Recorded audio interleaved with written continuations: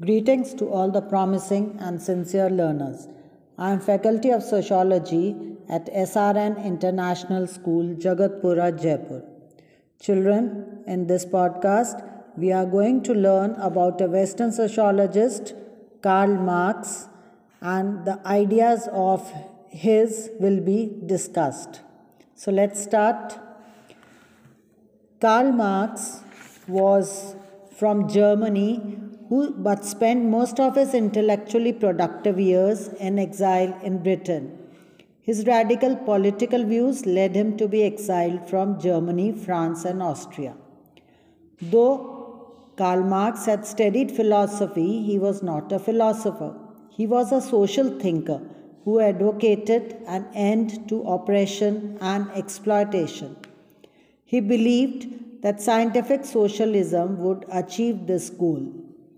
To that end, he engaged in a critical analysis of capitalist society to expose its weaknesses and bring about its downfall. Marx argued that human society had progressed through different stages. These were primitive communism, slavery, feudalism, and capitalism. Capitalism was the latest phase of human advancement, but Marx believed that it would give way to socialism.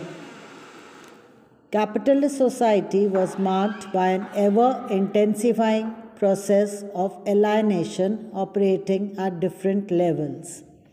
First, modern capitalist society is one where humans are more alienated from nature than ever before. Secondly, human beings are alienated from each other as capitalism individualizes previously collective forms of social organization and as relationships get more and more market mediated. Third, the large mass of working people is alienated from the fruits of its labor because workers do not own the products they produce. Marx believed that capitalism was nevertheless a necessary and progressive stage of human history because it created the preconditions from an egalitarian future free from both exploitation and poverty. Capitalist society would be transformed by its victims, that is, the working class, who would unite to collectively bring about a revolution to overthrow it and establish a free and equal socialist society. In order to understand the working of capitalism, Marx undertook an elaborate study of its political, social, and especially its economic aspect.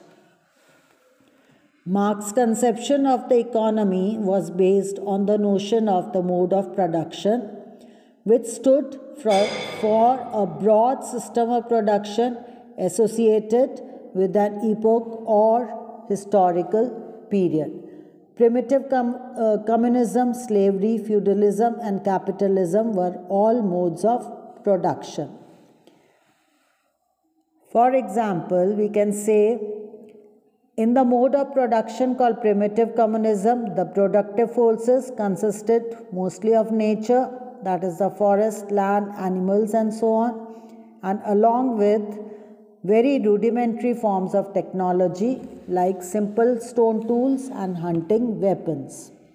Production relations were based on community property and included tribal forms of hunting or gathering, which were prevalent forms of labor organization. Marx placed great emphasis on economic structures and processes because he believed that they formed the foundations of every social system through human history. If we understand how the economy works and how it has been changing in the past, he argued, we can learn about how to change society in the future through class struggle.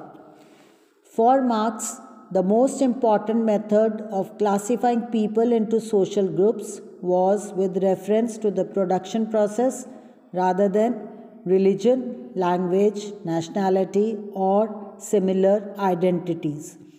He argued that people who occupy the same position in the social production process will eventually form a class.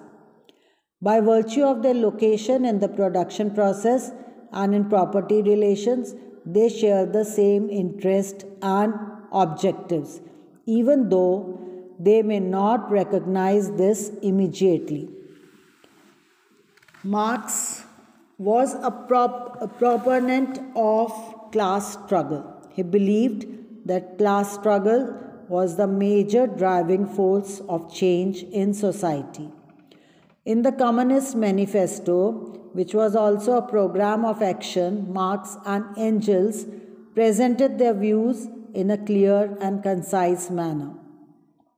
Its opening lines declare, "The history of all hitherto existing societies is the history of class struggle." They went on to trace the course of human history and described how the nature of the class struggle varied in different historical epochs. As society evolved from the primitive to modern through distinct phases, each characterized by particular kinds of conflict between oppressor and oppressed classes. Marx and Engels wrote freeman and slave, patrician and plebeian, lord and serf, guildmaster and journeyman. In a word, oppressor and oppressed stood in constant opposition to one another, carried out an uninterrupted open fight. In capitalism, the capitalists owned all the means of production, and on the other hand, the working class lost all the means of production that it owned. For conflict to occur, it is necessary for them to become subjectively conscious of their class interest and identities, and therefore also of their rival interests and identities. In Marx's theory, economic process created contradictions which in turn generated class conflict. But economic process did not automatically lead to revolution. Social and political process were also needed to bring about a total transformation of society. Hence, according to Marx, economic process generally tend to generate class conflicts, though this also depends on political and social conditions. Given favorable conditions, class conflicts culminate in revolutions. So children, you must have understood about the ideas of Karl Marx to transform society. Thank you children. Have a nice day.